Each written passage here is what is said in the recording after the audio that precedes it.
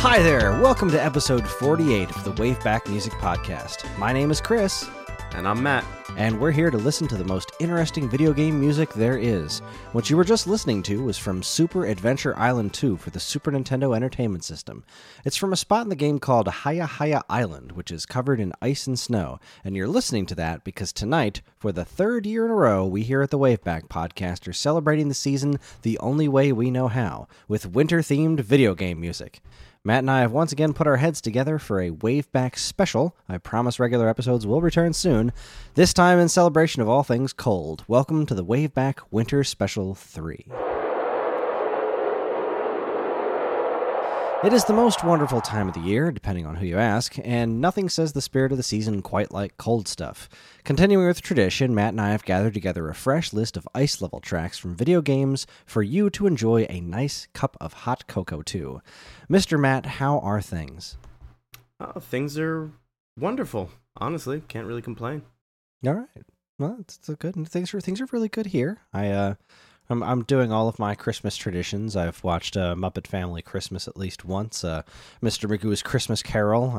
I played Christmas Knights and Christmas Lemmings. The halls are decked. The stockings are actually not hung because we didn't have a mantle last year. But now we have a mantle, so we need stocking hangy thingies. Nice. Which is the official terminology for it.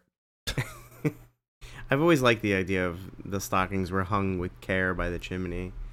Yeah, I mean, I'm not going to hang them with too much care because, I don't know, there's a lot of stuff on our mantle already. So I feel like if I hang them with too much care and then my daughter rips them down, I'm going to be sad. And I don't like setting myself up for failure like that. She is basically a miniature Galactus. Quick question. That Muppet Family Christmas, is that the one where they say, watch out for the icy patch? Yeah. Oh, you need to send me a copy of that. I haven't seen that since I was a kid. It's magnificent. It's probably my favorite Christmas movie in its entirety. It's the only thing that has ever had every form of Muppet in the same place at the same time. Yeah, I was going to say the Fraggles are in it. Yeah, Fraggles are in it, the Sesame Street Gang, the obviously the Muppet Show people, and even Jim Henson himself appears at the end. Oh, does he? I don't remember that. Yeah, he's it's after the 3,000 hour long Christmas Carol medley that they do at the end. Yeah. He does dishes in the kitchen with Sprocket. Oh, nice. That's fantastic. Oh man. So, speaking of holiday stuff, this is one of my favorite things to do every year, and so Matt and I were actually considering skipping this entirely because we couldn't think of a really good thing to do for a winter special, because I said to Matt, I don't know, I can't think of any other ice levels that we can do music for, and I don't really know what else to do, and then we had this idea to do all these Mega Man ice levels, and, that was a neat concept. We might come back to that someday, but then Matt convinced me to just give it a shot and see what I can come up with, and I came up with so many more ice tracks. We're good for a couple of years on winter specials. So many more good ice tracks. You're gonna have months. You're gonna have years of winter levels coming to you if you're just patient enough. That's right. Years and years. We do this so you don't have to. That is exactly why. We thought to ourselves, what can we do so that they don't have to? And let's collect ice levels. So, all right, let's begin. Let's kick things off with we're gonna do our usual thing where Matt and I kind of alternate tracks. I'll go first, and I will pick the first track. Is probably the most recent track we've ever done on this show, because I wanted to pick a song from Super Mario Odyssey. It's a brilliant game that just came out a few months ago. I love it so much, and I've been having a blast with it. I just beat it the other day, and there's still so much more to do. And this one is there's an ice town called Shiveria. Get it? Because shivering. So this particular track is Shiveria Town, and it is written by Shiho Fuji, who worked on Skyward Sword, Splatoon, New Super Mario Bros. U, etc. He's a Nintendo guy. Obviously, he's not the only composer on this soundtrack, but from my research, it says that this is a song that he wrote. Oh, I'm so sorry. I'm saying he. I am a bad person. It is a she. She is a woman, and she wrote this song. I am very sorry. I apologize. Not that she'll ever listen to this show, but well, who knows? Maybe this big mistake on our part will get her listening. That's hey, right, man. Somebody messed up your gender. You should go give them a piece of your mind. You should, and then tell everyone to listen to our show. Yes, that's the most important part. All right, so let us go ahead and get these things started here. We'll listen to our first track of the evening, and it is called Shiveria Town, and it's from Super Mario Odyssey, and here it is. Enjoy.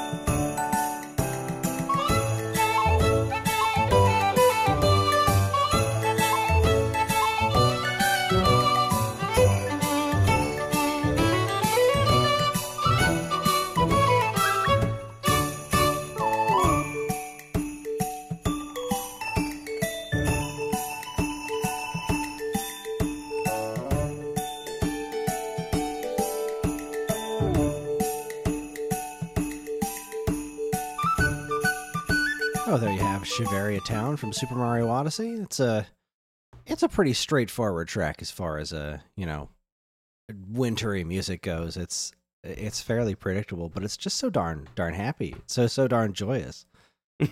It definitely is. It feels a lot like Christmas in Scotland.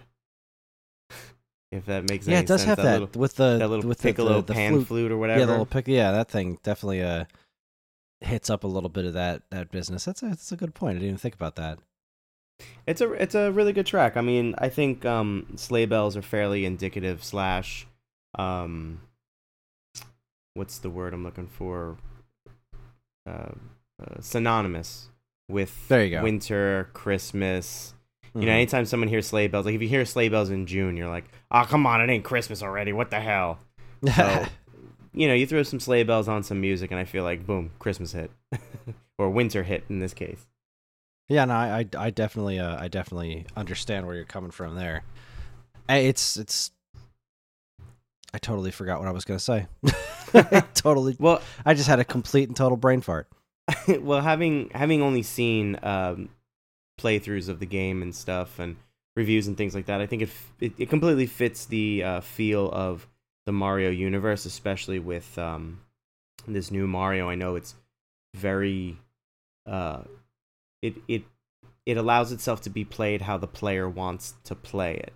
I've seen some video where someone was like, you see this wall? I can go up this wall 7 different ways. and the Mm-hmm. game isn't telling me I have to do it this one way. And I think that's cool. But I think the music is fairly suiting to all the visuals I've seen, and I think it keeps some familiarity with the Mario universe. Yes, it's one of the things that's great about Odyssey is just the level of creativity on display. This stage in particular isn't even like just on a very basic visual standpoint isn't the most interesting thing in the world, but it's just here is ice level, but it's got these cute little characters in it that aren't elsewhere in the game, and it's really the things that you do in that stage are rather wonderful, and this this music just kind of sums up the feeling of being in this relatively generic but still wonderful winter town, because the music itself isn't like insanely memorable. It's just so wonderfully happy, and even if it's not the most interesting thing in the world, it's still super cool. Yeah, I mean, you kind of touched on something where winter levels are fairly uneventful, I guess, as far as visuals are concerned. So, sometimes they can kind of be forgotten. They have to really be memorable. Or in some cases, they have to, they serve as a backdrop. Like, for example, for me, I was thinking, like, the newest Tomb Raider, Rise of the Tomb Raider, where it takes place on a mountain. And that's all snow, and you can very easily say, oh, there's snow, so it's a winter level. But it serves as a backdrop. You don't do much with the snow. So in some Yeah. games where you're just traversing snow, it's very easy to, bypass it and not think, because there's not cool stuff going on in the background. The Mode 7 graphics aren't really doing much anything, So, I get it. The winter levels, they seem to have like they can go in these two different directions. Like you can have super jingly, happy wintry music, and then you've got like desolate winter music. Like think about I think last year I did both winter level songs from Donkey Kong Country, and you've got the Ice Cave Chant, which is this super happy like cool jingle thing, and then you've got the Snow Barrel Blast stage, which is just this completely desolate, cold and lonely sound. So it's what's neat going through particularly this list of tracks that we have here tonight is listening to just how different these kinds of songs can be. Absolutely. Because I'm super excited about this entire track list tonight. This is one of the few times where we're doing a special episode where I've listened to everything ahead of time, and I'm really excited to listen to all this stuff. So let us move on to our next track, which is track number 2. Matt, why don't you tell us about it? Track number 2 comes from a video game called The Lost Vikings, which I originally played on the Super Nintendo. The version of the track we're going to listen to in a moment is actually from the Genesis. The Genesis port of the game. If you're not familiar with the game, I'll try and sum it up very quickly. 3 Vikings, each possess a particular attribute or strength or power, and using them you traverse levels. One has a shield, so perhaps an enemy's attacking, he has to block with the shield. Then the guy who has the sword can go and attack, and then the guy who can jump really high can spring off of it, and so on and so forth. I think it's a precursor to a handful of different games of similar nature, one of which is actually in this list, which will be my final song of the night, where you have a partner helping you out do things that you can't necessarily do. The game, for me, was a lot of fun. I remember playing it and kind of being a little frustrated with it, because that was probably one of the first games of its type, and it's a little tough to grasp at first, because some of the puzzles were actually fairly tricky. So if you haven't played it, I'd say go give it a go. I like the graphics. I think it's a little tongue-in-cheek. The Vikings themselves are actually kind of funny. It's back in the heyday of video games where if your character stood around, they do stuff. And I think one guy picks his nose. It's really kind of stupid. But the track we're going to listen to from the Genesis version is actually called Home. Its composer is Matt Furness, who has worked on a bunch of other... He's a Genesis guy, and he's worked on a bunch of other Genesis stuff. Super Smash TV, Double Dragon for the Game Gear, Alien 3 for all platforms, basically. But if you're a guy who splits hairs like me, the original track is called Just Another Day, and it was actually composed by Charles Deenen for the Super Nintendo. But that all aside, We're going for the Matt Furness arrangement. Yes, sir. Yes, sir, we are. And with that being said, here is Home from Lost Vikings by Matt Furness.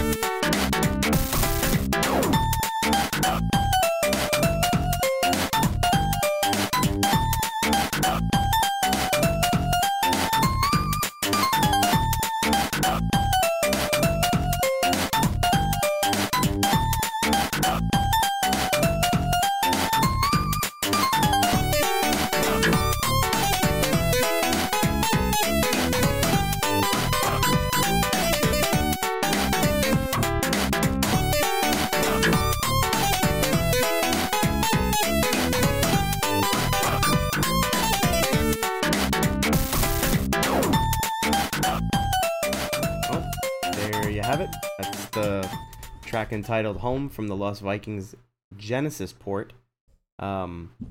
Chris, you could probably tell better than I can why or how Genesis was able to sound better than the Super Nintendo, because in doing this I chose the Genesis version over the Super Nintendo version because I felt it just sounded better. It sounded more like a track. That's boy, what a conversation to have. Well, let's keep it brief. I genuinely disagree. I feel like the Super Nintendo tends to sound better than the Genesis. Okay. They're very different from one another. Absolutely. And as somebody who grew up as a Super Nintendo guy, I tend to lean towards the Super Nintendo stuff. It also tends to play a little bit more to my sensibilities. Quick editor's note here. I'm about to embark on a conversation about things I only mostly know about, so please take what I'm about to say with a grain of salt, because I could very well be completely wrong on a lot of it. Now back to your regularly scheduled programming. The Genesis had its own sound chip, so when you listen to a song like this, you can usually tell when you're listening to a Genesis song, because the games themselves, like, there's sounds that the Genesis makes, like, just, you can tell when you're listening to a Game Boy track, you can tell when you're listening to an NES track. Genesis music is typically very, very distinct. Like, that kind of slap bass sound is very, very, very Genesis-y. Okay. Whereas the Super Nintendo did not have its own sound chip. The Super Nintendo had a bunch of sample channels. So Super Nintendo games don't specifically have their own unique flavor so much as there's obviously lots of people used the same samples. Like, there was a set of sample instruments that people would choose from, but you would get lots of unique sounds that were completely unique to a specific game because a company just used their own samples. So these kinds of things vary from game to game, and this is a really, really interesting topic that I've been wanting to cover on the show for a long time. Like, I want to do a series of episodes that compares and contrasts Super Nintendo versus Sega Genesis music, because there are some games where the Genesis versions of the same songs sound hands down better, whereas the Super Nintendo ones will, in other instances, sound irreversibly better. But then there's other instances where it's very debatable, like they're just totally different flavors. The thing about Genesis stuff, though, is because it is its own sound chip, that the music tends to sound a little bit sharper because it's not, compressed samples. Whereas, like, if you listen to something like the Donkey Kong Country soundtrack, it uses these incredibly amazing instruments, but they're super compressed because they were just these giant file sizes, and they need to make them fit into a Super NES cartridge. Whereas the Genesis stuff, no matter what you're doing, you're not really getting super compressed stuff unless you're using the noise channel to make like a voiceover, kind of like that little ha ha sound that you were getting out of this track. So I love that. I love this category. Now, can someone say Can of Worms? I have no experience with this game. I've never played Lost Vikings before. I'm obviously very aware of it. I know this game exists, but I have never played either version. And I figured you picked this one because you had more experience with the Genesis version, not because the Super NES one sounded worse. So now I'm genuinely interested to hear what the Super NES version of this sounds like.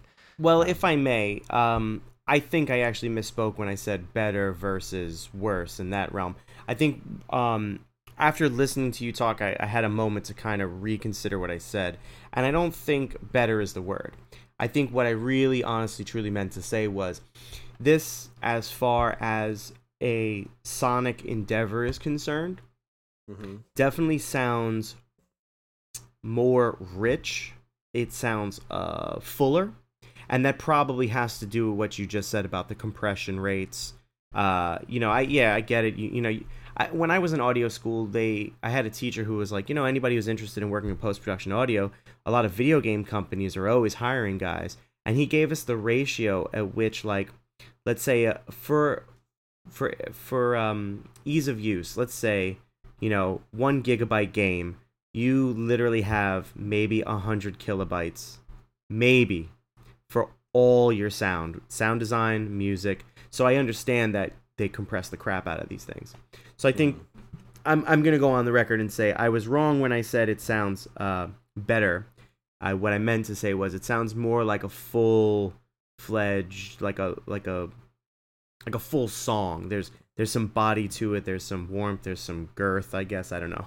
Well, see, I do understand what you're saying, and that does happen sometimes with Super NES games, especially when people know what they're doing with Super NES games. Like, they can sound unbelievably wonderful. But if you're composing for the Super Nintendo kind of in a more traditional manner and just treating the sample channels as like just really individual instruments, it's very easy to hit on something that sounds just really, really hollow. I wish I could come up with some good examples of that off the top of my head, but there are definitely some times where I've heard that, where it's like certain tracks in The Lion King, for example. The Lion King's a really, really interesting piece to look to compare Super NES versus Genesis on, because I personally prefer overall the Super Nintendo soundtrack of The Lion King. Because there are certain like the hums and things like that, and really kind of the direction that they go with some of the tracks is, I feel like, a lot more, I guess full's not the word that I'm looking for. It just has a very different tone to it. But there are some tracks in that game where you can hear the Genesis version is just, it sounds full, and when it switches over to Super Nintendo, they're playing the same notes. There's the same number of notes happening, but it sounds hollow because there's just a complete lack of sustain on certain things that exists in the Genesis sound chip. It's really, really interesting, compare and contrast. So I wouldn't be surprised at all, especially hearing something like this kind of like funky music. I feel like I've heard better versions of that on Genesis. Maybe that's just ToeJam and Earl talking, because this track reminded me a lot of like something that I would hear in ToeJam and Earl, except it's a lot more full. The ToeJam and Earl stuff was very, very, I guess, kind of reserved in a lot of ways, very kind of chirpy, clicky a little bit, and this was a lot more fleshed out. But this was a great track. This is super fun. To be fair, something like Lost Vikings is a bit of an anomaly. I think it came at a time where music was starting to really... I mean, it's a Super Nintendo game. How many years now we've... 92, released in 92. I think if you really give the whole soundtrack a listen, and then... But also to be familiar with the game, because you only get one level. It's the first level where... the Vikings are in technically their home turf of what we think Vikings were living in the forest and the woods and grass huts and things like that. After that, the storyline gets way weird because a UFO comes and abducts them and takes them all kinds of crazy places. So the soundtrack only gets more bizarre from there. So that's probably the most tame track. And even that track is funky. And by standards, I guess, which we may be setting forward for the rest of the episode, it might not actually fit with it, because as you mentioned before, with Donkey Kong, you get these really cheerful, sleigh bell kind of tracks, and then you get these really desolate, windswept landscape tracks, and there's kind of no middle ground, and this might be the only one in the whole episode that really stands out like, holy cow, Yeah, it definitely didn't evoke cold to me at first, but there's something about the instrumentation of the the instrument they chose for that kind of gave it that little bit of again, it's another like it. whistle. There's like a yeah, kind of. So maybe there's something to be said for that whistle. We listened to the Mario track, it's got the whistle. Maybe it's a new instrument we can make synonymous with cold weather. Perhaps. Maybe we're breaking ground here. Or maybe we're just two guys that really like video game music, whatever. Can it be both? Oh, I hope so. All right, let's move on to our track number 3. It's my turn again, and surprise, I picked a track by David Wise. Oh boy. Because I can't avoid it. And this was actually the first one that came to my mind when we were talking about potential other ice levels. This was the first thing that jumped out of my mind. I was like, there's a really kick-ass freezing fun, a cold track in Donkey Kong Land. So this is Donkey Kong Land for the Game Boy. This is the first sequel to Donkey Kong Country that has one of my favorite video game stories of all time, which is that Cranky Kong says to Donkey Kong, well, Donkey Kong Country was a big success, but it's only because the graphics were really good. I bet if your game was on the Game Boy and was in black and white, nobody would buy it. And so I absolutely love that plot. I'm a big fan of self-awareness in entertainment. There's some serious fourth wall breaking. I mean, none of that's in the game. It's all in the instruction manual, which is brilliant. The instruction manual for this game is fantastic. Great. Because there's not a lot of cutscenes in 2D platformers on black and white Game Boy. So So the track that we're about to listen to is, like I said, from Donkey Kong Land. It's called Freezing Fun or Snowy Pigwings. I've seen it listed as both of those titles. Boy, I don't know which one I like better. Snowy Pigwings is very interesting, but Freezing Fun has that alliteration going on there. So I don't know. But either way, it's by David Wise, famous for Wizards and Warriors, Battletoads, RC Pro-Am, lots of other stuff with Rare. He's a brilliant composer, and this is a brilliant song. So let's go ahead and give it a listen. Here is Freezing Fun from Donkey Kong Land.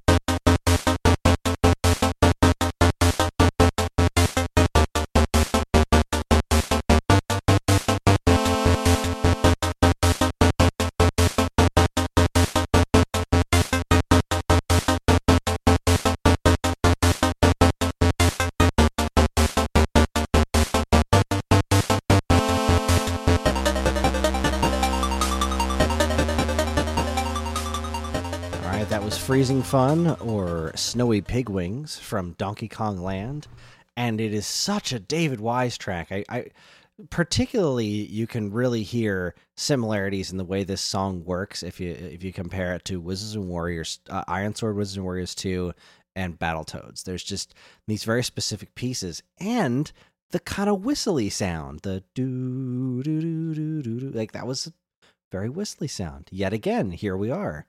Mm-hmm. Winter whistles. Yeah. We're on to something, Matt. Hey, man. You bring me on board. This is what happens. We start breaking new ground. Everybody hold on.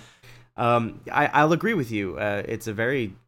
Now, I'm going to say it's a very David Wise track, like I'm a David Wise expert, but What I did notice, in fact, was it was very similar to the track that I brought on for the Halloween episode, which was from Nightmare on Elm Street. Nightmare on Elm Street, yeah. Right. It has the same pacing. It has a tempo change. Like, that was awesome. I did not expect that, and I thought that was friggin' great. That was really fantastic. When I'm just watching the waveforms because I don't know how we're looking at it through Dropbox, so I could see the waveforms. So I'm looking at things, and I'm like, oh, I wonder what happens there. And just right when it got to their air quotes, that's what it was. And I said, oh, and I like a big smile. It's really good. It's a really good track, and I'm really impressed. I'm really impressed that it came off of something like a Game Boy cartridge. Oh, I love regular Game Boy music. There's a reason. Original Game Boy is probably one of the most popular instruments for creating chiptunes, like with programs like LSDJ, and it's just because you can get so much cool, very, very, very bold sounds out of a Game Boy, and I love David Wise's Game Boy stuff. It's phenomenal, and particularly the Donkey Kong Land soundtrack is, I think, just so overlooked. It's such a wonderful thing because you think of Donkey Kong Country music, and there's so many iconic songs from Country 1 and 2. Yeah, absolutely.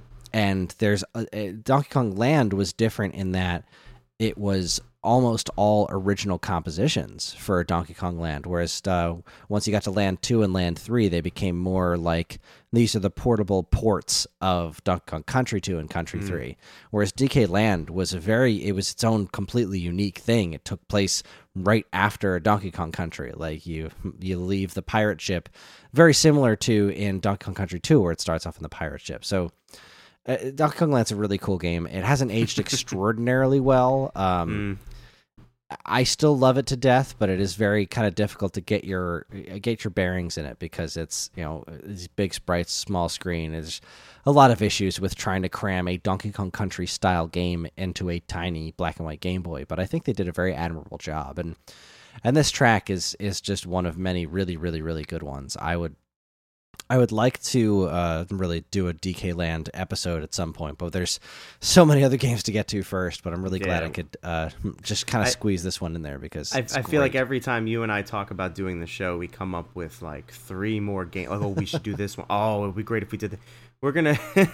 We're never running out of stuff. I mean, so long as they make great games and so long as great games exist, we're never going to run out of stuff. And that's always... It's a blessing and a curse because then we sit here and we go, oh, we really should do this. It's like, well, just add it to the list, man. I know. My list of games to choose from, like, I have literally years, especially if we continue only doing them once a month. Once a month, yeah. Years of episodes planned because there's just so much great video game music I love. But and a lot of it's by David Wise. Absolutely. This is definitely a great track. I think since I started the show with you, I think at least once per episode, a David Wise track has come up, and I'm absolutely quickly becoming a fan. So there you have it. Awesome. Well, let's move on to track number 4. And speaking of being a fan, the ultimate series, in my opinion, Metroid, spawning Metroid Prime. Oh man, so love me some Metroid. Metroid Prime, if I'm not mistaken, was the first-person shooter starring our heroine, Samus. It's the first 3D Metroid, yes. Yeah, fantastic game. They did such a great job. Controls may have been a little clunky, I think, but once they got it to the Wii, utilizing the nunchuck, it just took off. But that being said, like every good franchise, Mario, Metroid, Donkey Kong, the big franchises, they all have their snow levels, their ice levels. And apparently my original track was already covered, and not wanting to be that guy, Johnny Come Lately, chose something else that falls into the same falls from the same arena, really, that same section of the game. Talon 4. Yes. So the track I chose is called Ice Chapel from Metroid Prime, the very first Metroid Prime. It's composed. It's got 2 credits for composers, Kenji Yamamoto and Koichi Kiyama. I'm so sorry. I'm pretty sure it's Koichi Kiyama. What Chris said. But both these gentlemen have a few things under their belt. Kenji has work on Donkey Kong Country Returns, the Metroid series, stuff like that. Kiyama did Super Mario Maker. Well, without further ado, this is track 4, Ice Chapel from Metroid Prime. Enjoy.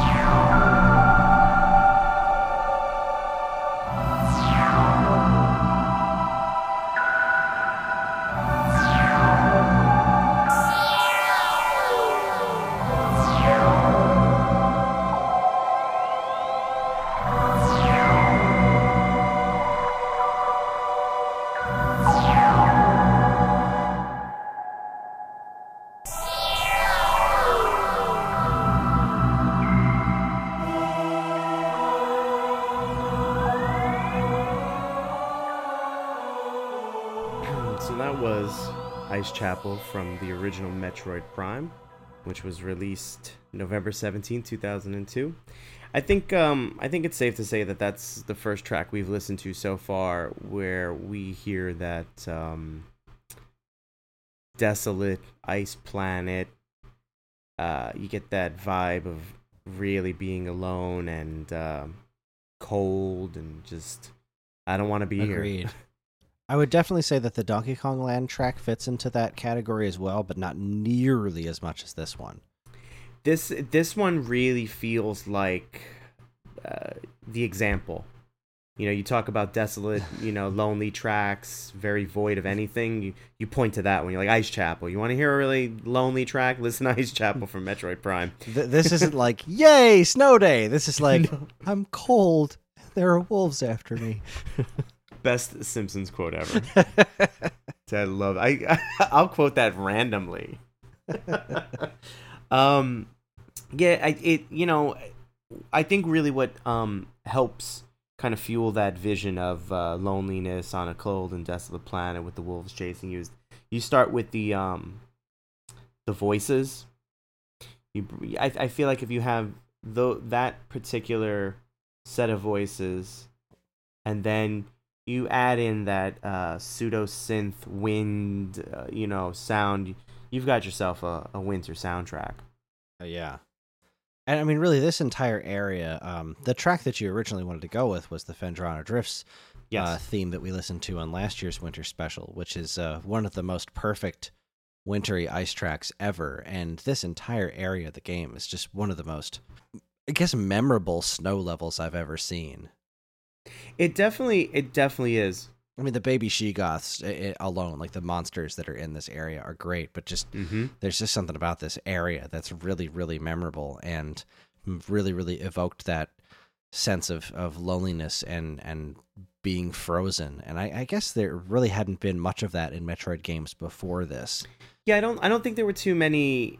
Yeah, there weren't too many ice levels or anything. You had the Brinstar depths, but I never really considered that frozen because everything was pink. I just kind of thought it was just weird plant life or something. So right, like Funky Planet. That was in Super Metroid, but there definitely wasn't a frozen area in the original Metroid, and nothing in Metroid 2 because you were all just traveling underground. There's lots of lava.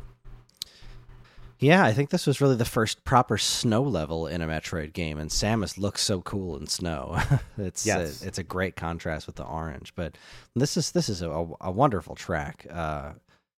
The thing about the Metroid Prime soundtrack is it doesn't really fit in the category of types of music that I like to listen to just on their own. Like I tend to like to listen to stuff that's a lot more melody focused, but the Metroid Prime soundtrack is so good at being ambient music. Like Kenji Yamamoto and Kiyuma did just wonderful work on the soundtrack to Metroid Prime, and there are definitely some songs in Metroid Prime that are very memorable and kind of catchy. But man, this kind of stuff is really what this game just bleeds everywhere, and that feeling has carried on through almost every Metroid game since up into and including the Samus Returns that just came out on 3DS and won Handheld Game of the Year at the Game Awards. Thank you very much. Really, really awesome game and a great pick. I'm really glad you picked this one. I'm always happy to talk Metroid Prime. You and me both, man. I love, in listening to this, I sat around and I was like, I have a Wii. I got no games. I should really get the trilogy. So I've been you should hunting for a good price on the trilogy. So I'll check back in next month. Maybe I'll splurge for Christmas for myself or something. Well, it is definitely. Man, the Metroid Prime trilogy is great. I've never been very good at first person shooters. If you listen to the Stone Age Gamer podcast, you've probably heard me regale the audience with tales of dying in Doom, which I'm still really enjoying, but I'm not very good at it. Metroid Prime was one of the first person shooters since the original Doom, where you didn't really have to deal with looking up and down. It was just a lot of auto aiming. Yeah.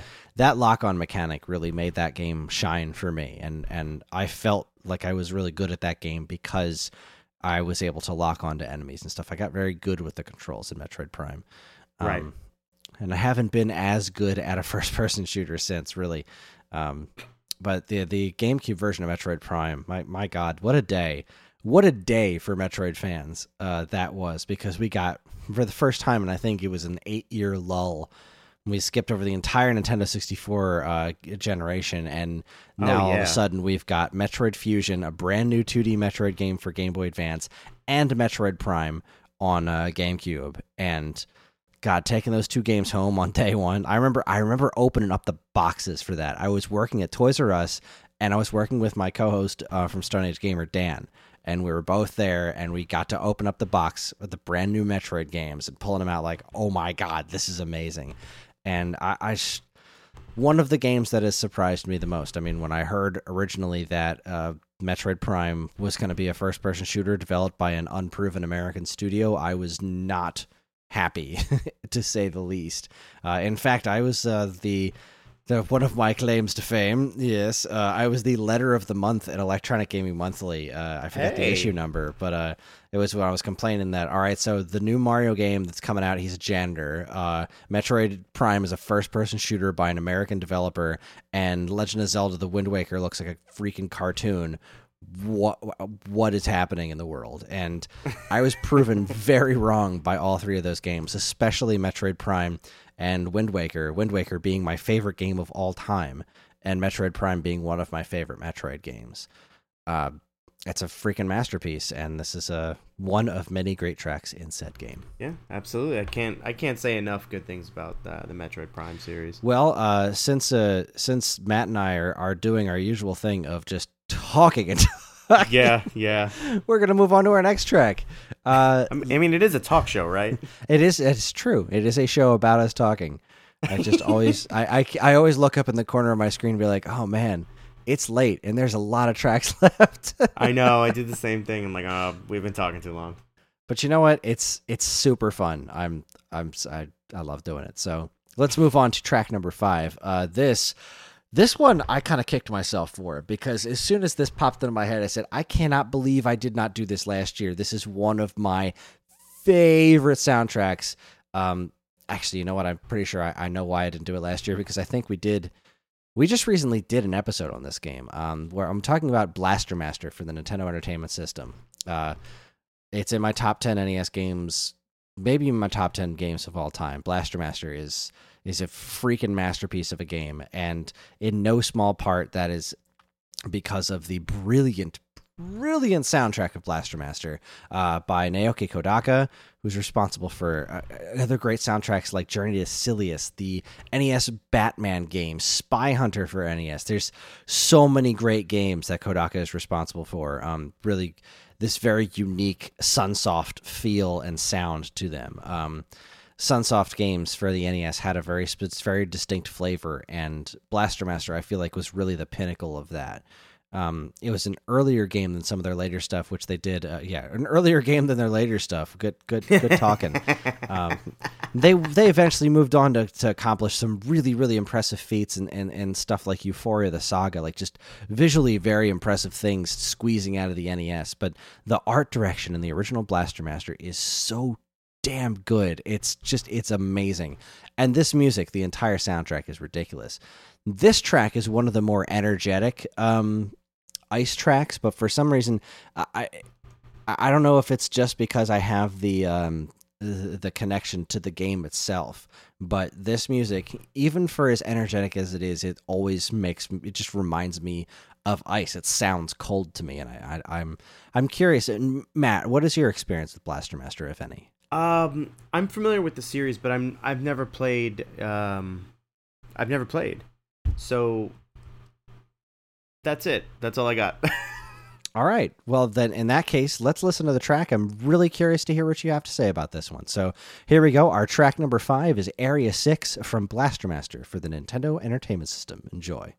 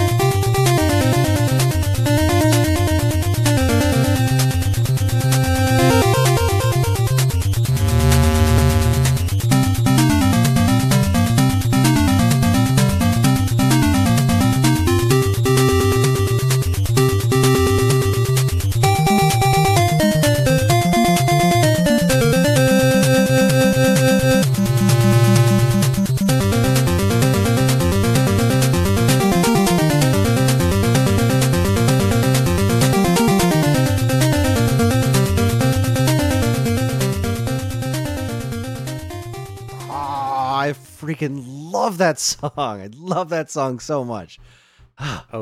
Okay. So I guess this is the part where I tell you what I feel. No, I'm kidding. I like it. I like it a lot.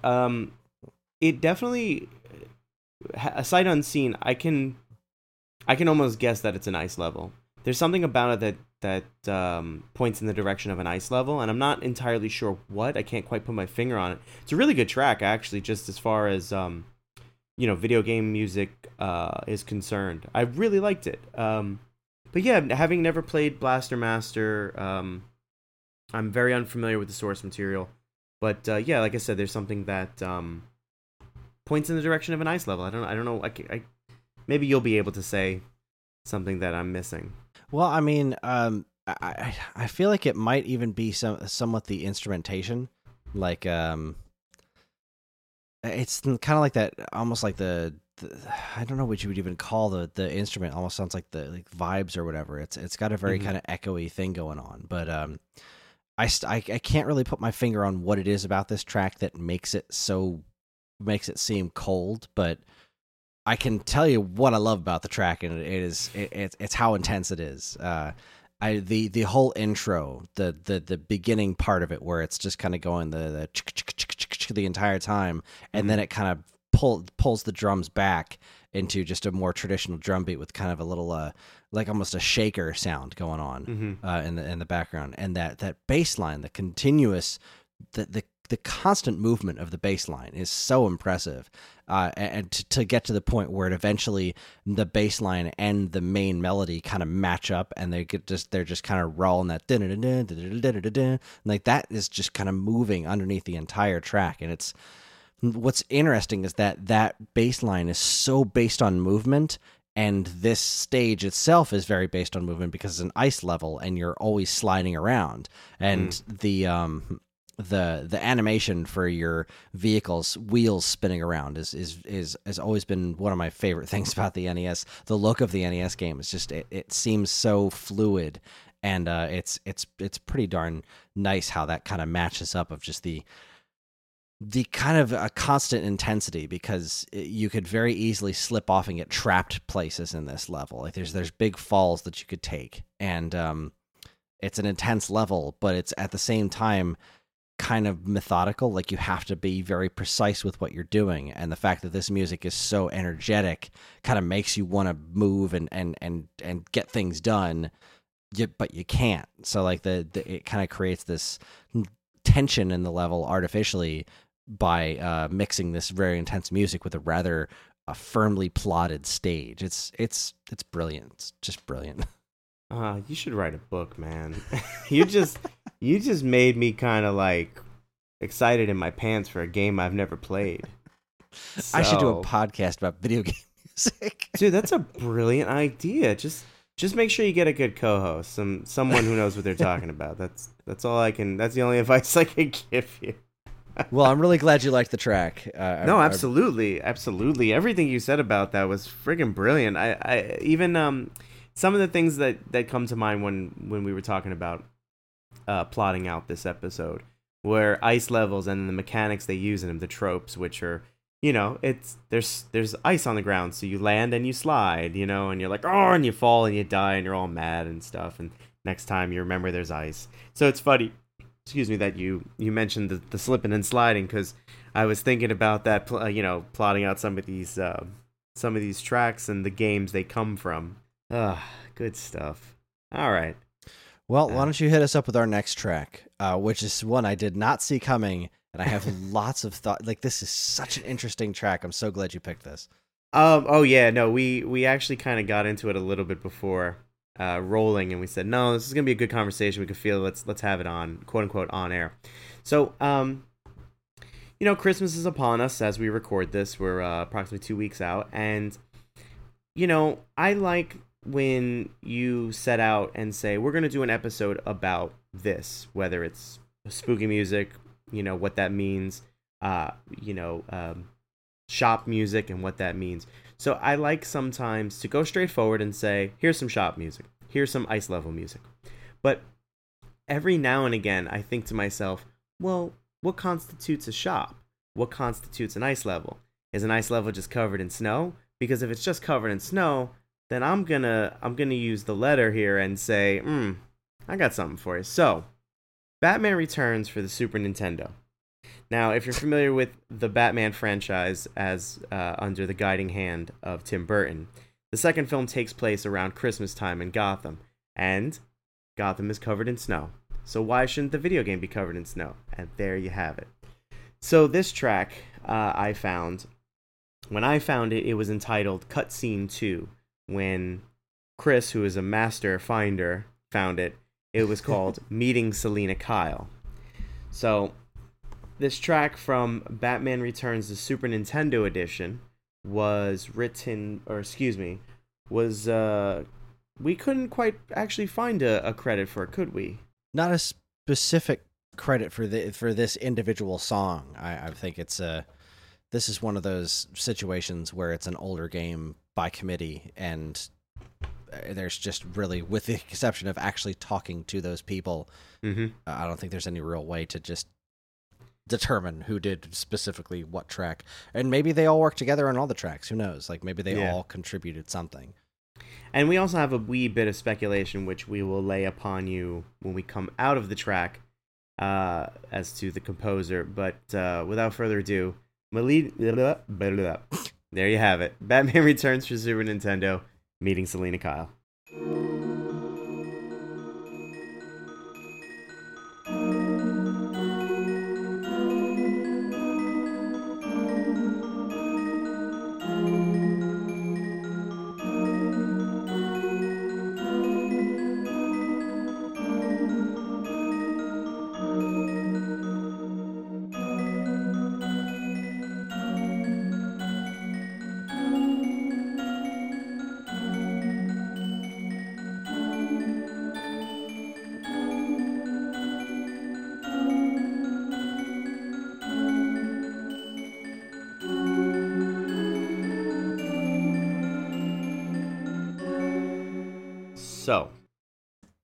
So, a lot of things to unwrap here.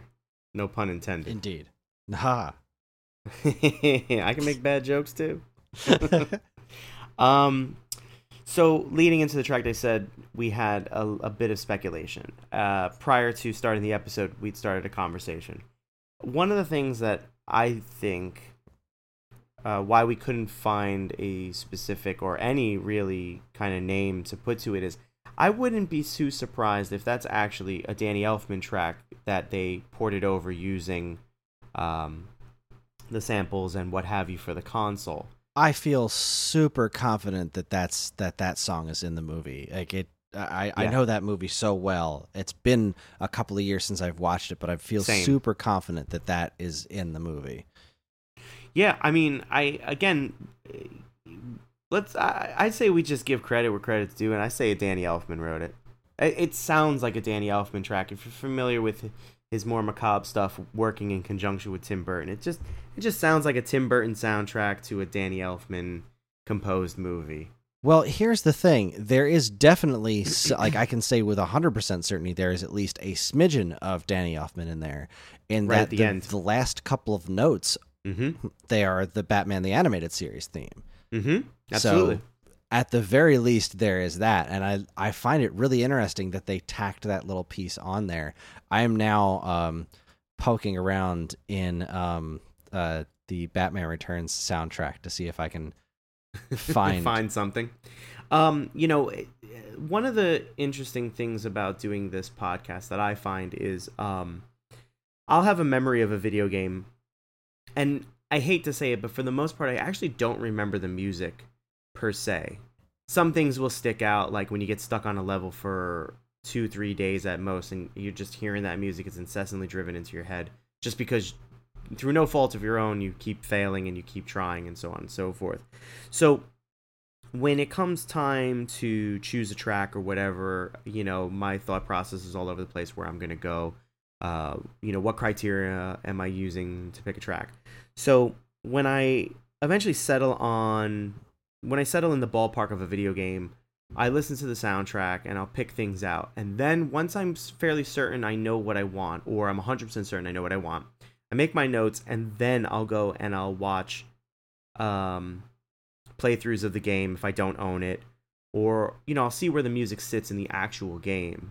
Because sometimes, like watching a movie, when you listen to a particular track from a movie, a particular piece of a score, without the visuals, you might be able to drum up the visual in your head. You might not be able to. But then when you listen to it and you're not able to, you tend to create something new, some new visual. So sometimes I really appreciate being able to do that. The internet is just a magical place. If you haven't checked it out, you probably should. But that being said... How are you listening to this podcast without the internet? Strings and 2 cups. That being said, the fact that the Batman animated melody is at the end, sight unseen, it's part of a cut scene. I can only imagine that, they do that little like winky winky. If you're meeting Selena Kyle, my guess is it's Bruce Wayne. I don't quite remember the film that much. So something tells me there's like a little like, oh, he's Batman, Ow. Sorry. But yeah. Disembodied music. Batman. Disembodied music. You come up with things. I'm a strange person if you haven't noticed already. That's why we love you. Aww. Well, I mean, I loved Batman Returns. I haven't seen it in such a long time, and I don't know if it has aged as well as I hope it did. I was so into the original Batman 1989 movie. I was into that. Oh, yeah. Like, because I was such a huge Batman fanatic as a little kid from the Adam West show. That was one of my absolute favorite TV shows. I was obsessed with that show. And obviously, I wasn't alive in the 60s when it was on, but it was on in syndication, and I watched those repeats all the time. Loved it. And when the 1989 Batman movie came out, and it was like, oh my God, it's dark and serious Batman. And I'm... oh my God, I don't know how to handle this. And it just, it went from there. And when it came time for there to be a sequel, I was like, oh my God, they're doing the Penguin. Because for some reason, I really loved the Penguin. I loved the Penguin in the old Burgess Meredith in the old show. I loved the Penguin. Very I loved iconic. his action figure with the super cool umbrellas that shot stuff. And when I saw they were doing the Penguin, I was like, oh my God, how are they going to do this? It's going to be so freaky. And it was so freaky. It was so freaky. I loved Danny DeVito's creepy Penguin. One of the most quoted things in my entire life is, "It could be worse. Your nose could be gushing blood." And then he bites the guy's face. My favorite Danny DeVito Penguin line is got to be, "I was my parents' number one, but they treated me like number two." I didn't get that when I was a kid. No, right? You watch it again as an adult, and you're like, "Oh, they made a poop joke." That's brilliant. So I've never played this game. This was hard as hell. One of those games that I wanted so badly, and I just never got. Like, I was on my Christmas list and stuff, just never got it. Oh man, it was hard as hell. A friend of mine had it, and we tried so hard to beat this game. It was so hard, so hard. So, like, getting back to the music itself, I loved as soon as you sent over this track and I played it, I was like, oh man, this is that music. This is music from that movie coming out of a Super Nintendo, and that's awesome.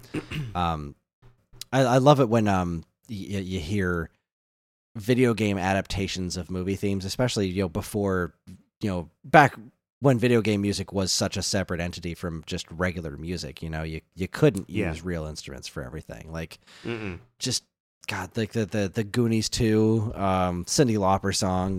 Like that's so awesome. They're Top Gun for NES. Like, there's so I love listening to movie music coming, like, different interpretations of that stuff, and particularly going back to what I was saying of Super NES versus Genesis. I love listening to different instrumentations of the same songs, and so hearing this coming out of the Super Nintendo this is a really neat track for me to hear. And obviously it's short, but it's a good one.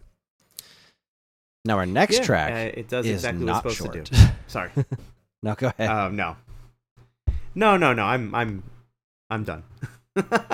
So yes, our next track is very not short, so feel free to strap in for this one. It's almost 5 minutes long, but that's what you get when you listen to music from the spectacular Nights into Dreams for the Sega Saturn. I love this game, and this is another one I can't believe I didn't think of for last year. And I think it's because whenever I think of nights at this time of year, I think about Christmas Nights, which is the special Christmasized version of a couple of stages from the games that Sega gave out a long time ago. It's It's a tradition that I like to play every single year, but I just totally kind of glossed over this one, and I'm glad I'm finally getting to it. This track is called Frozen Bell, or Take the Snow Train, and it is from Nights into Dreams, which is a Sonic Team joint. Let's see. This track was composed by Naofumi Hataya, who did music in the Sega Master System version of Sonic 2, Ristar, and another game that I think I've played on this show before, and I can't remember why. No, I didn't play. I talked about this game on Stone Age Gamer before. A really unique Wii game called Let's Tap, which is a game about putting your Wii remote face down and then tapping whatever it's on to make your characters do things. It's a brilliant little game. And the soundtrack to Nights is kind of like sums up my feelings of the Sega Saturn. It just has this very specific, clean sound to it that's very much a product of its time, but it's very, very joyful, which is, I guess, kind of what Nights is about, is just being joyful and flying through the sky. And this comes from the ice stage, which doesn't make a huge difference because you're flying, but it's still very pretty, and I'm glad we get to listen to this track. So strap yourselves in. It's a long one, but it's a good one. Here is Frozen Bell from Nights into Dreams.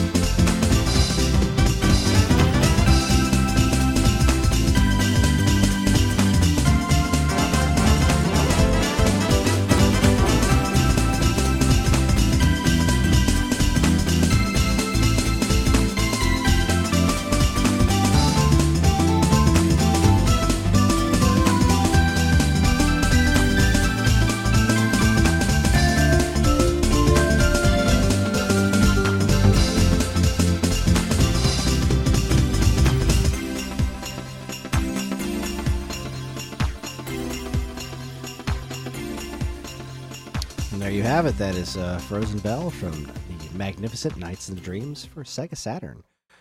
Matt, have you played this game? Yeah, actually, I remember when it came out. I remember actually the advertisements for the game and thinking, "Oh my god, like that game is fast. Look at it's crazy. It's flying all over the place." It was at the time it was very cool and very three-dimensional, and there's a lot of movement, a lot of what's the word I'm looking for? Depth. There was a lot of depth to that game. I'd only played it a handful of times. I never really got a lot of face time with it per se. And if I'm not mistaken, I I remember thinking like, "Oh, this game's gonna be really cool," and then playing it and kind of saying like, "Okay." I wasn't like bowled over by it, I suppose, but then again, I really wasn't a big Sega guy. I definitely was more of a Nintendo guy growing up.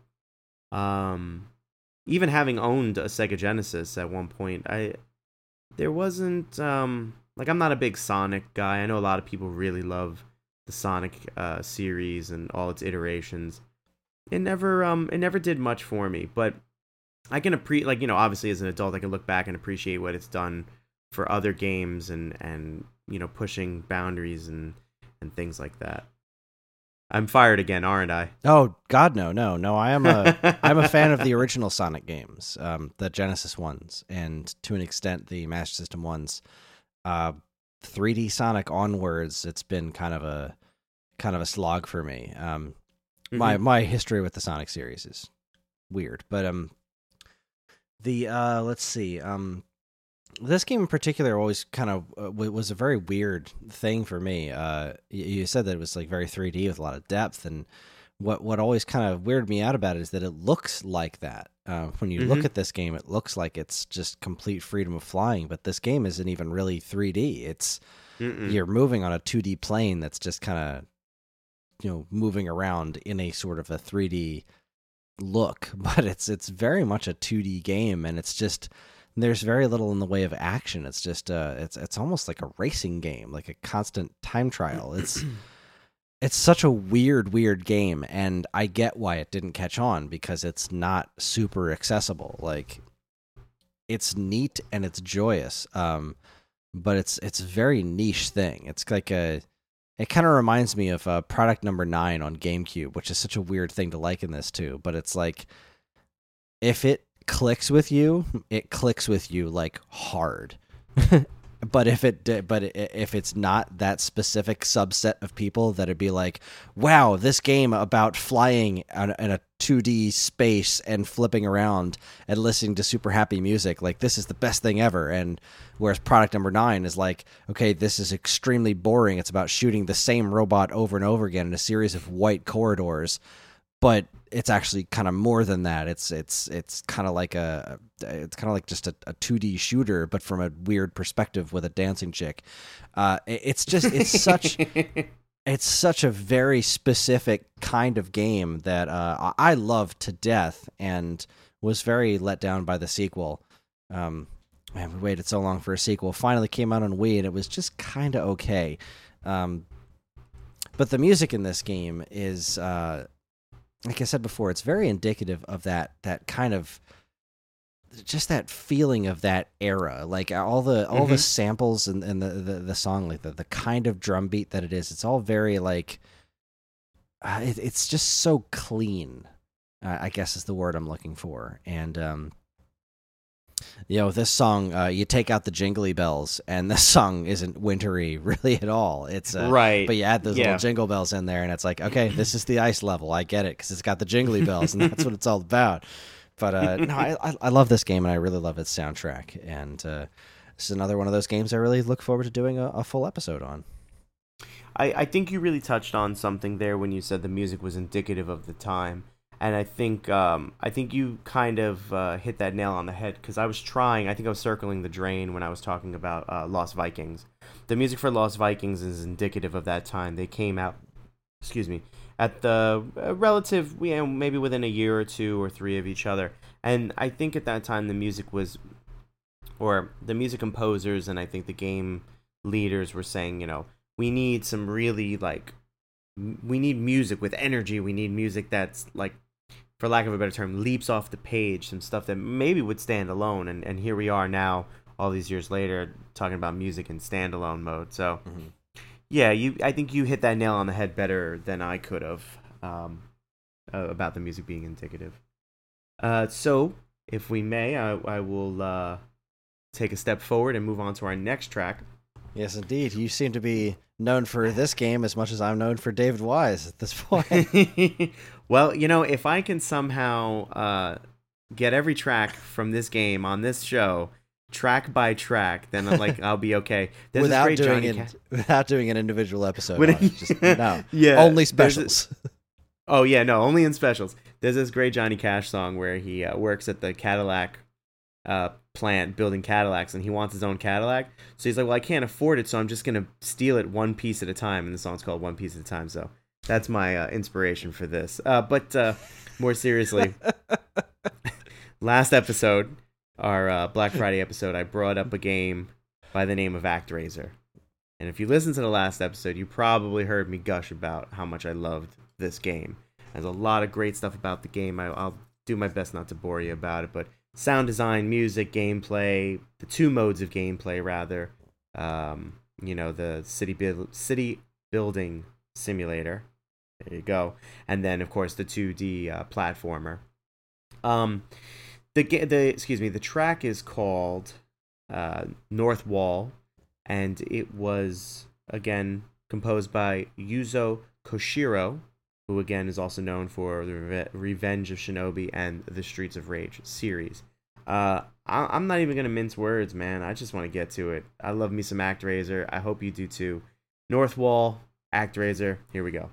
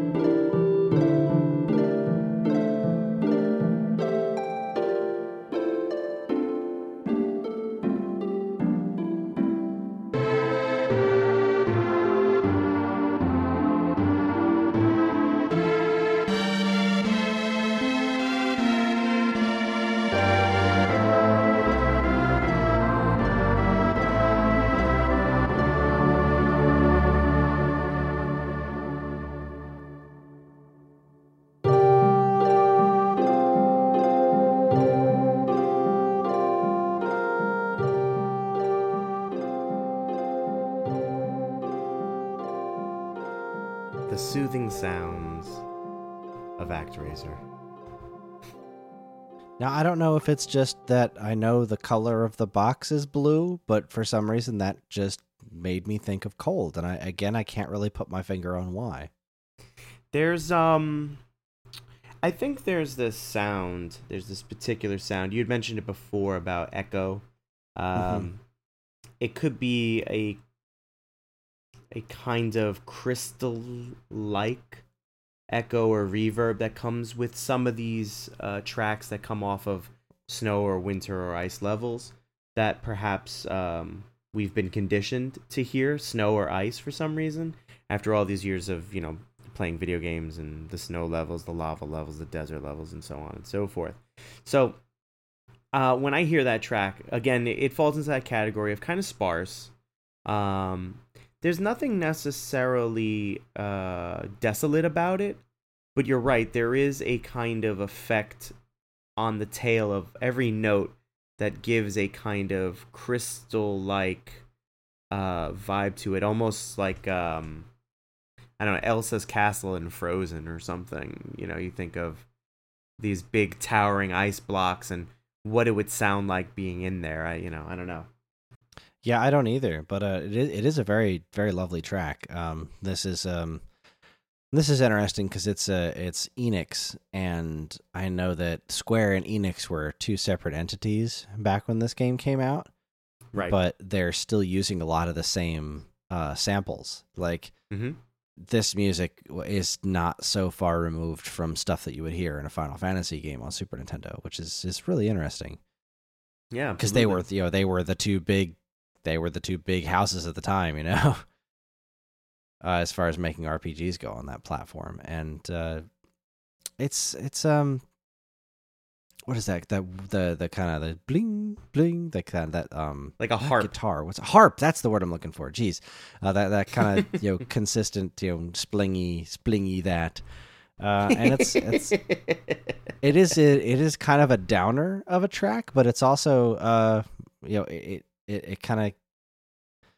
What are you doing in the game when this is going on? Because it's like I almost feel like it's not shop music. It's not.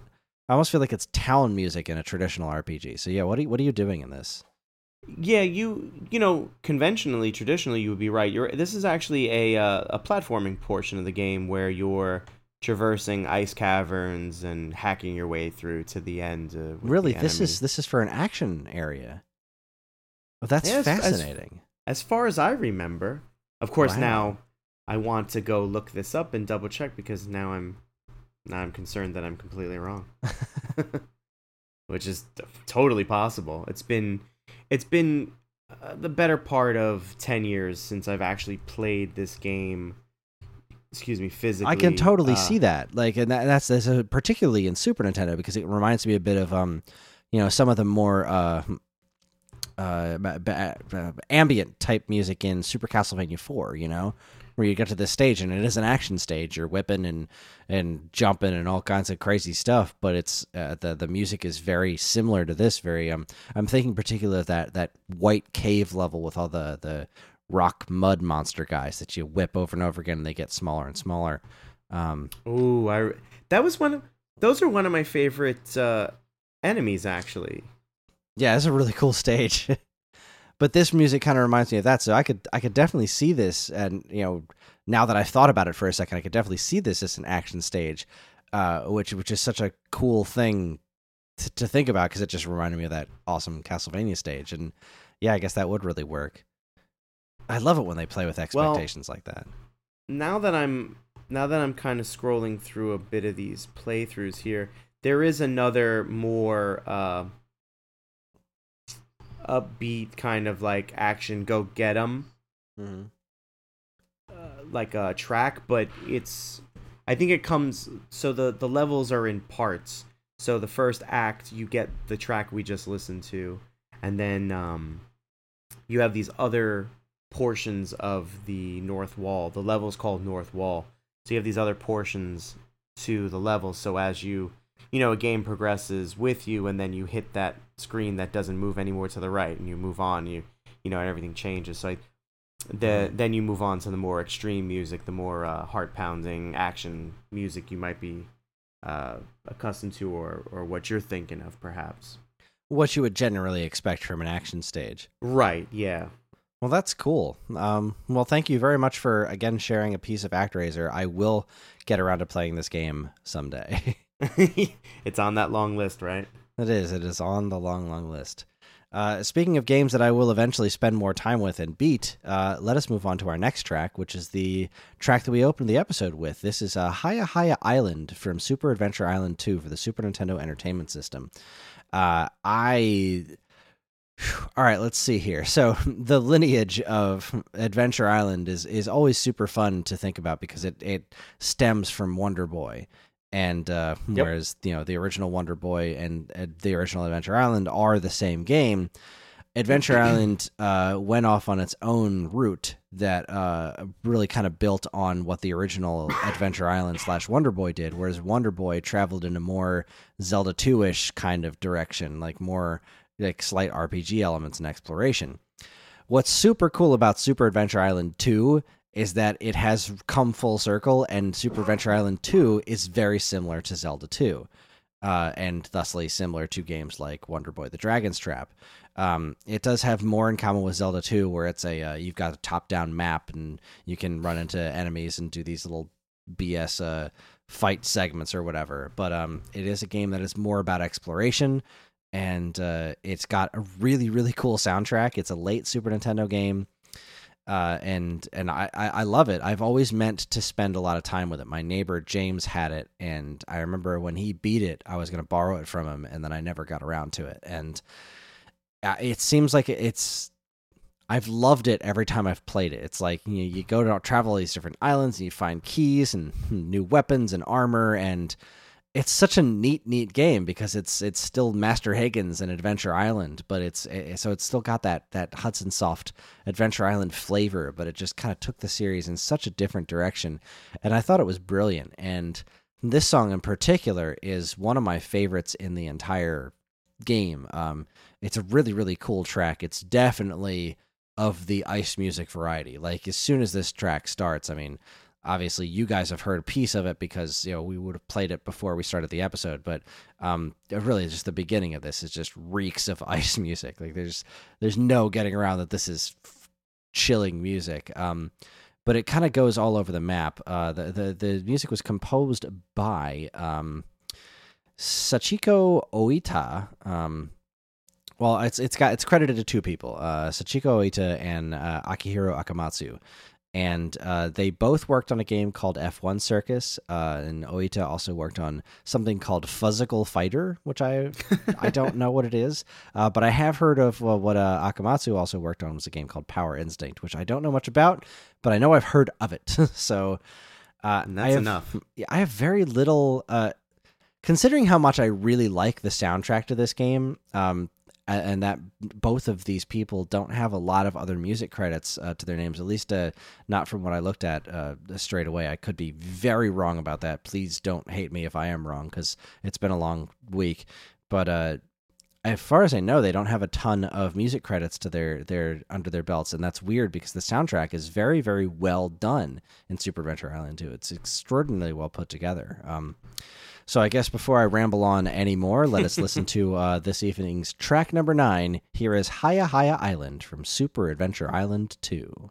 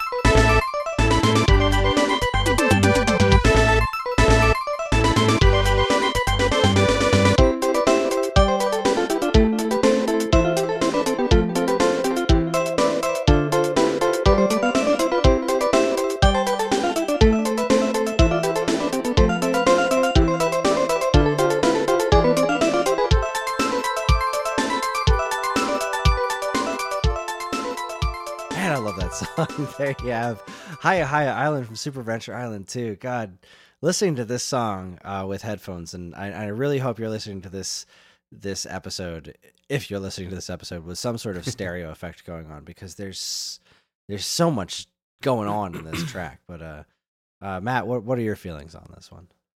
Yeah, there is a lot of good stuff going on in this track. I can totally get where you're coming from, where you feel that it's an ice snow island. It's those kind of those vibes. Yeah, definitely. They definitely have that kind of quintessential cold vibe, I guess, to them. But other than that, that's kind of really where it ends. The rest of the tune, the bass, the drums, they're very like rockin'. Like the rest of the track, apart from that, is a really rockin' track. And you made the joke before with Nights. You take the sleigh bells out, and you just got yourself like a happy-go-lucky tune. Mm-hmm. I don't think you could take out the vibes here though and have the same track. Yeah, it's such an integral part of the song itself. Yeah. The thing that really no, go ahead. Oh, I was just gonna say, again, having never played Super Adventure Island 2, I can only imagine kind of what the visual is. Like I said before, like I always try and listen to the song away from the visuals and then go back and do that. But having never played, and a lot of the times too, what I'll end up doing with the episodes is you put your tracks up long before I'm like, I'm such like a slacker. You put your stuff up like 3-4 days before we even do it. I put mine up 3 or 4 hours. And so I always think to myself, like, maybe I should listen to them. And I think, nah, I really want these first impressions, because you have a very deep knowledge of video games. And you pick some games that I've never even heard of. You pick some games I've heard of but I've never played. And so I always want to kind of go into this fresh. So it's very rare that you'll pick something that I've heard of and played, But I can only imagine what the visuals are for this. It's actually as fairly generic as one would expect. It's sunny. There's snow everywhere. That's pretty much what you're talking. It's like 16-bit snow level. It's not quite as, it's a kind of a cartoony look, not like Donkey Kong Country style. But no, when listening to this song, it's one of those songs that really kind of jumped out at me the first time I listened to this game's soundtrack and played through the bulk of it that I did. But listening to it the more times I listen to it, the more I hear some of like the crazy depth that's going on. There is, just underneath the surface, there's two competing string melodies running at the same time, and right. You can hear them, like I'm listening in these stereo headphones right now, and you can kind of hear them like individual bits where they'll each kind of trail off. They're always kind of harmonizing with one another, but each one of them will kind of trill and trail off in their own separate directions from time to time, and that's when you really hear the separation in the stereo, where like one will just go up and the other one will go down, and it down in your left ear, up in your right ear, and it's really, really brilliant. And that's all kind of going towards that during that part where it's building underneath that vibe sound that you were talking about. And then the way that it just kind of, all kind of comes together to chunk out of that little do-do, like those kind of staccato notes that go there.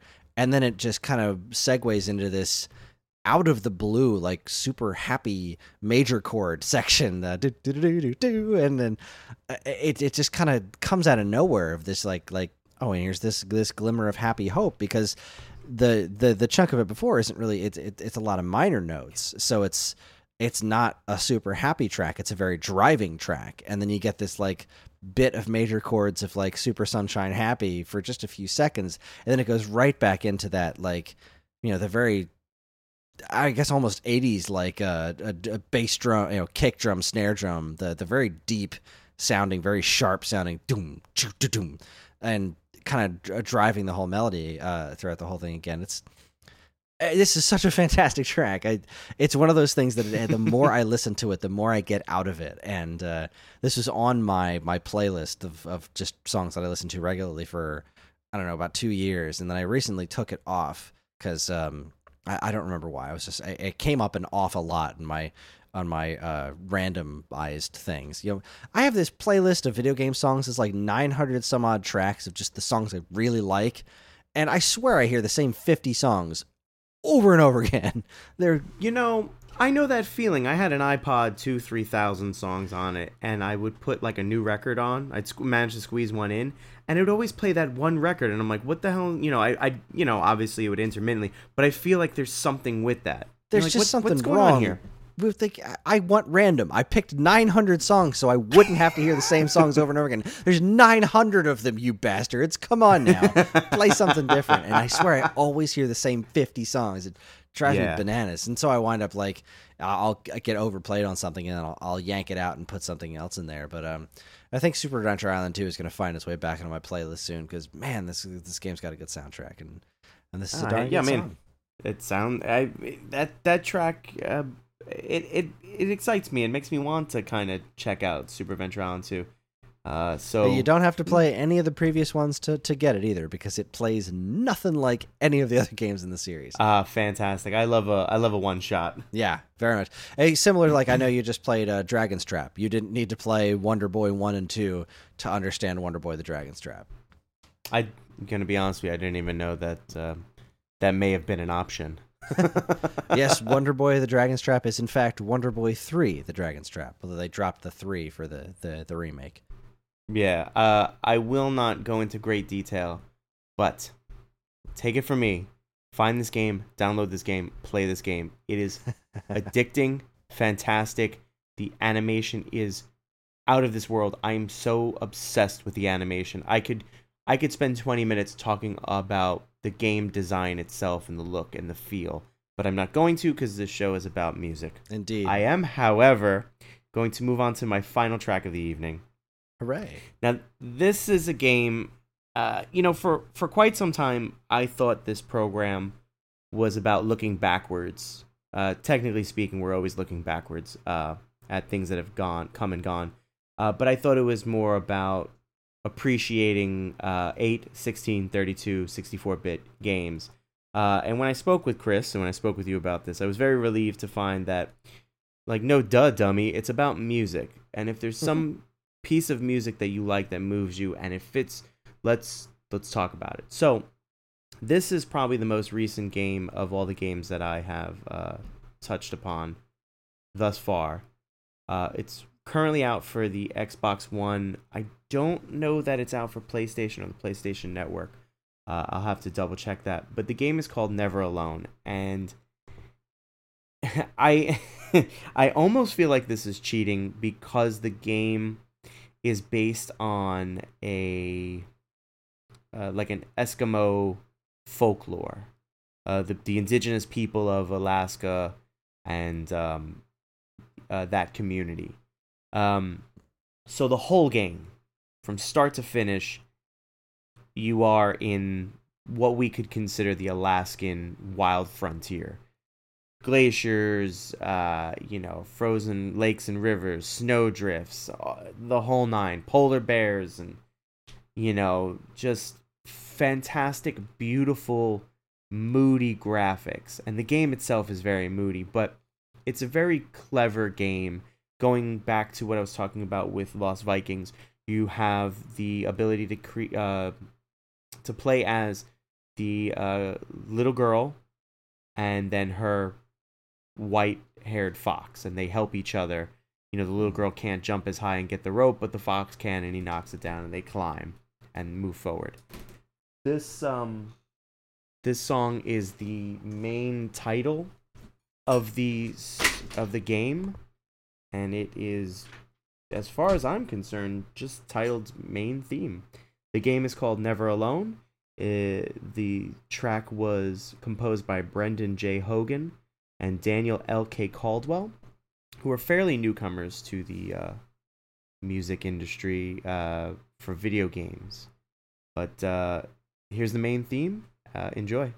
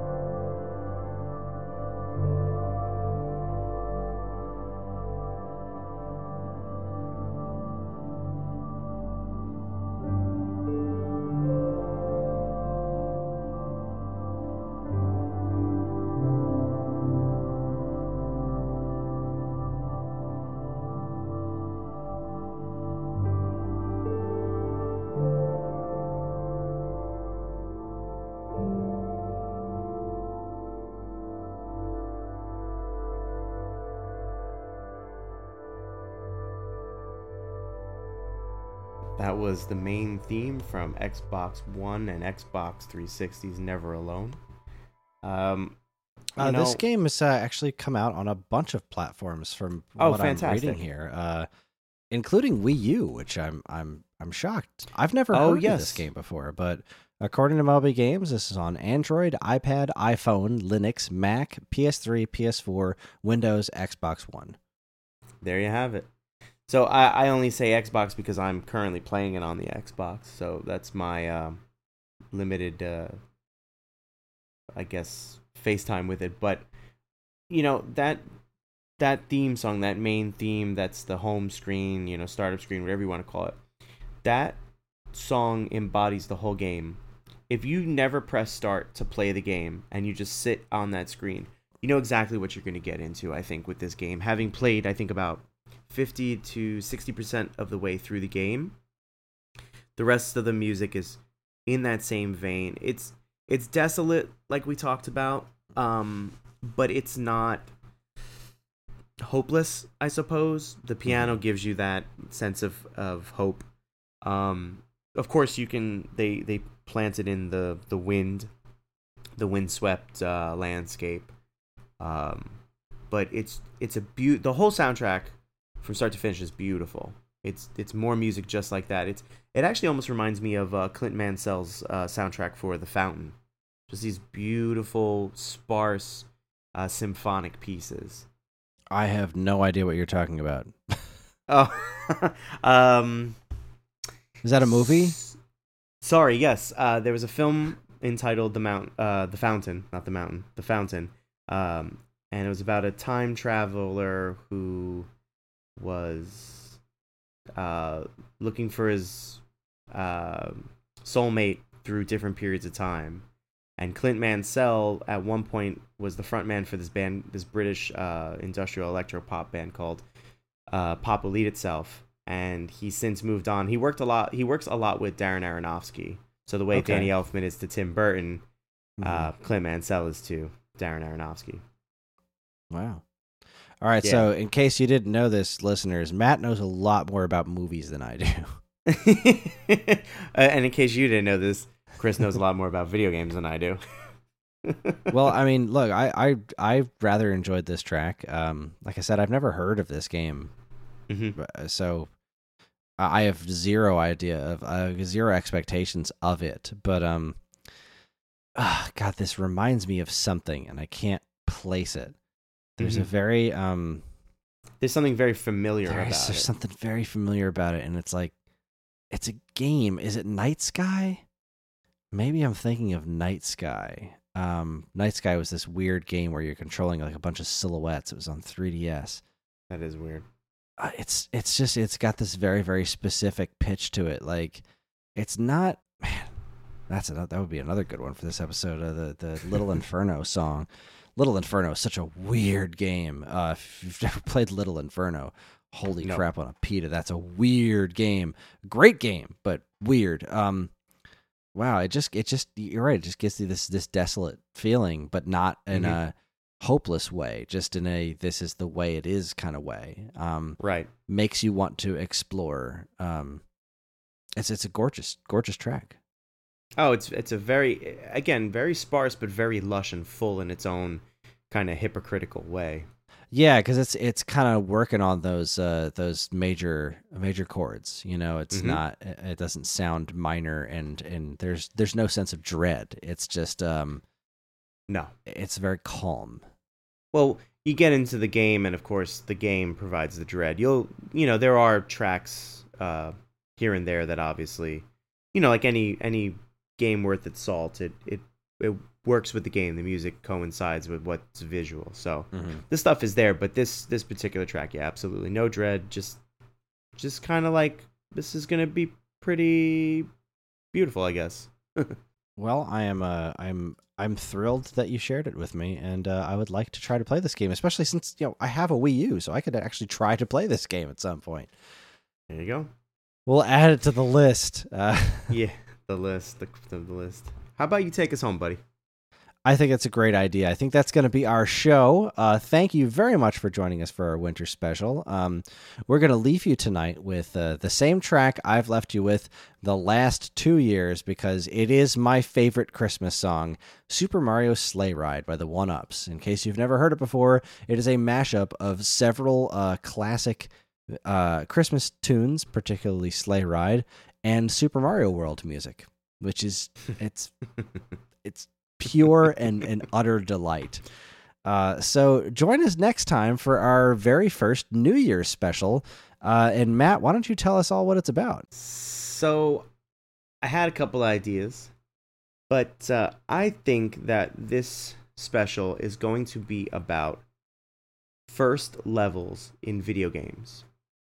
There are I like it. Every game you play has a first level, no matter what game it is. And we're going to go through and maybe pick out some of our favorites, perhaps maybe some very iconic. Who knows? We might get crazy with it. You're just going to have to tune in and find out, man. That's it. I love it. I love this idea. That's going to be super fun. And then after that, I promise we're going to get back to regular episodes. In fact, we've got a Metroid one planned. So if you like Metroid, look forward to the end of January. So we're gonna try to hit up 2 episodes in January. Wish us luck. Yeah, audacious at best. Indeed. As always, we would like to hear everyone's thoughts and memories on any of the video games we discussed here today, or even any of our prior episodes. So you can do so on our Facebook page. Just search for Waveback on Facebook, and you'll find more information about our next games, as well as a nice, convenient place to talk about them. Of course, you can always still send us an email at mail@geekade.com. And while you're at it, check out all of our social media channels, which you should totally follow, like, and subscribe to if you haven't already. And be sure to check out all the other great content we have over at geekade.com. Matt, where can people find more about you? Where is more of the stuff that you do? Well, if you're familiar with me, you're familiar that I do Ring the Bell with JR Perez. Again, those episodes, all the episodes we've done thus far, exist on Geekade's YouTube page. You can go to geekade.com and see those things. You can follow me on Facebook. I don't mind. I'm always posting stuff about what I'm working on. As Chris said, I know more about film than he does, and that's because I fancy myself a filmmaker. I had a film recently come out, premiere at a festival, so that will be available in the new year for public consumption. So if you're following me on Facebook, I will definitely post the link.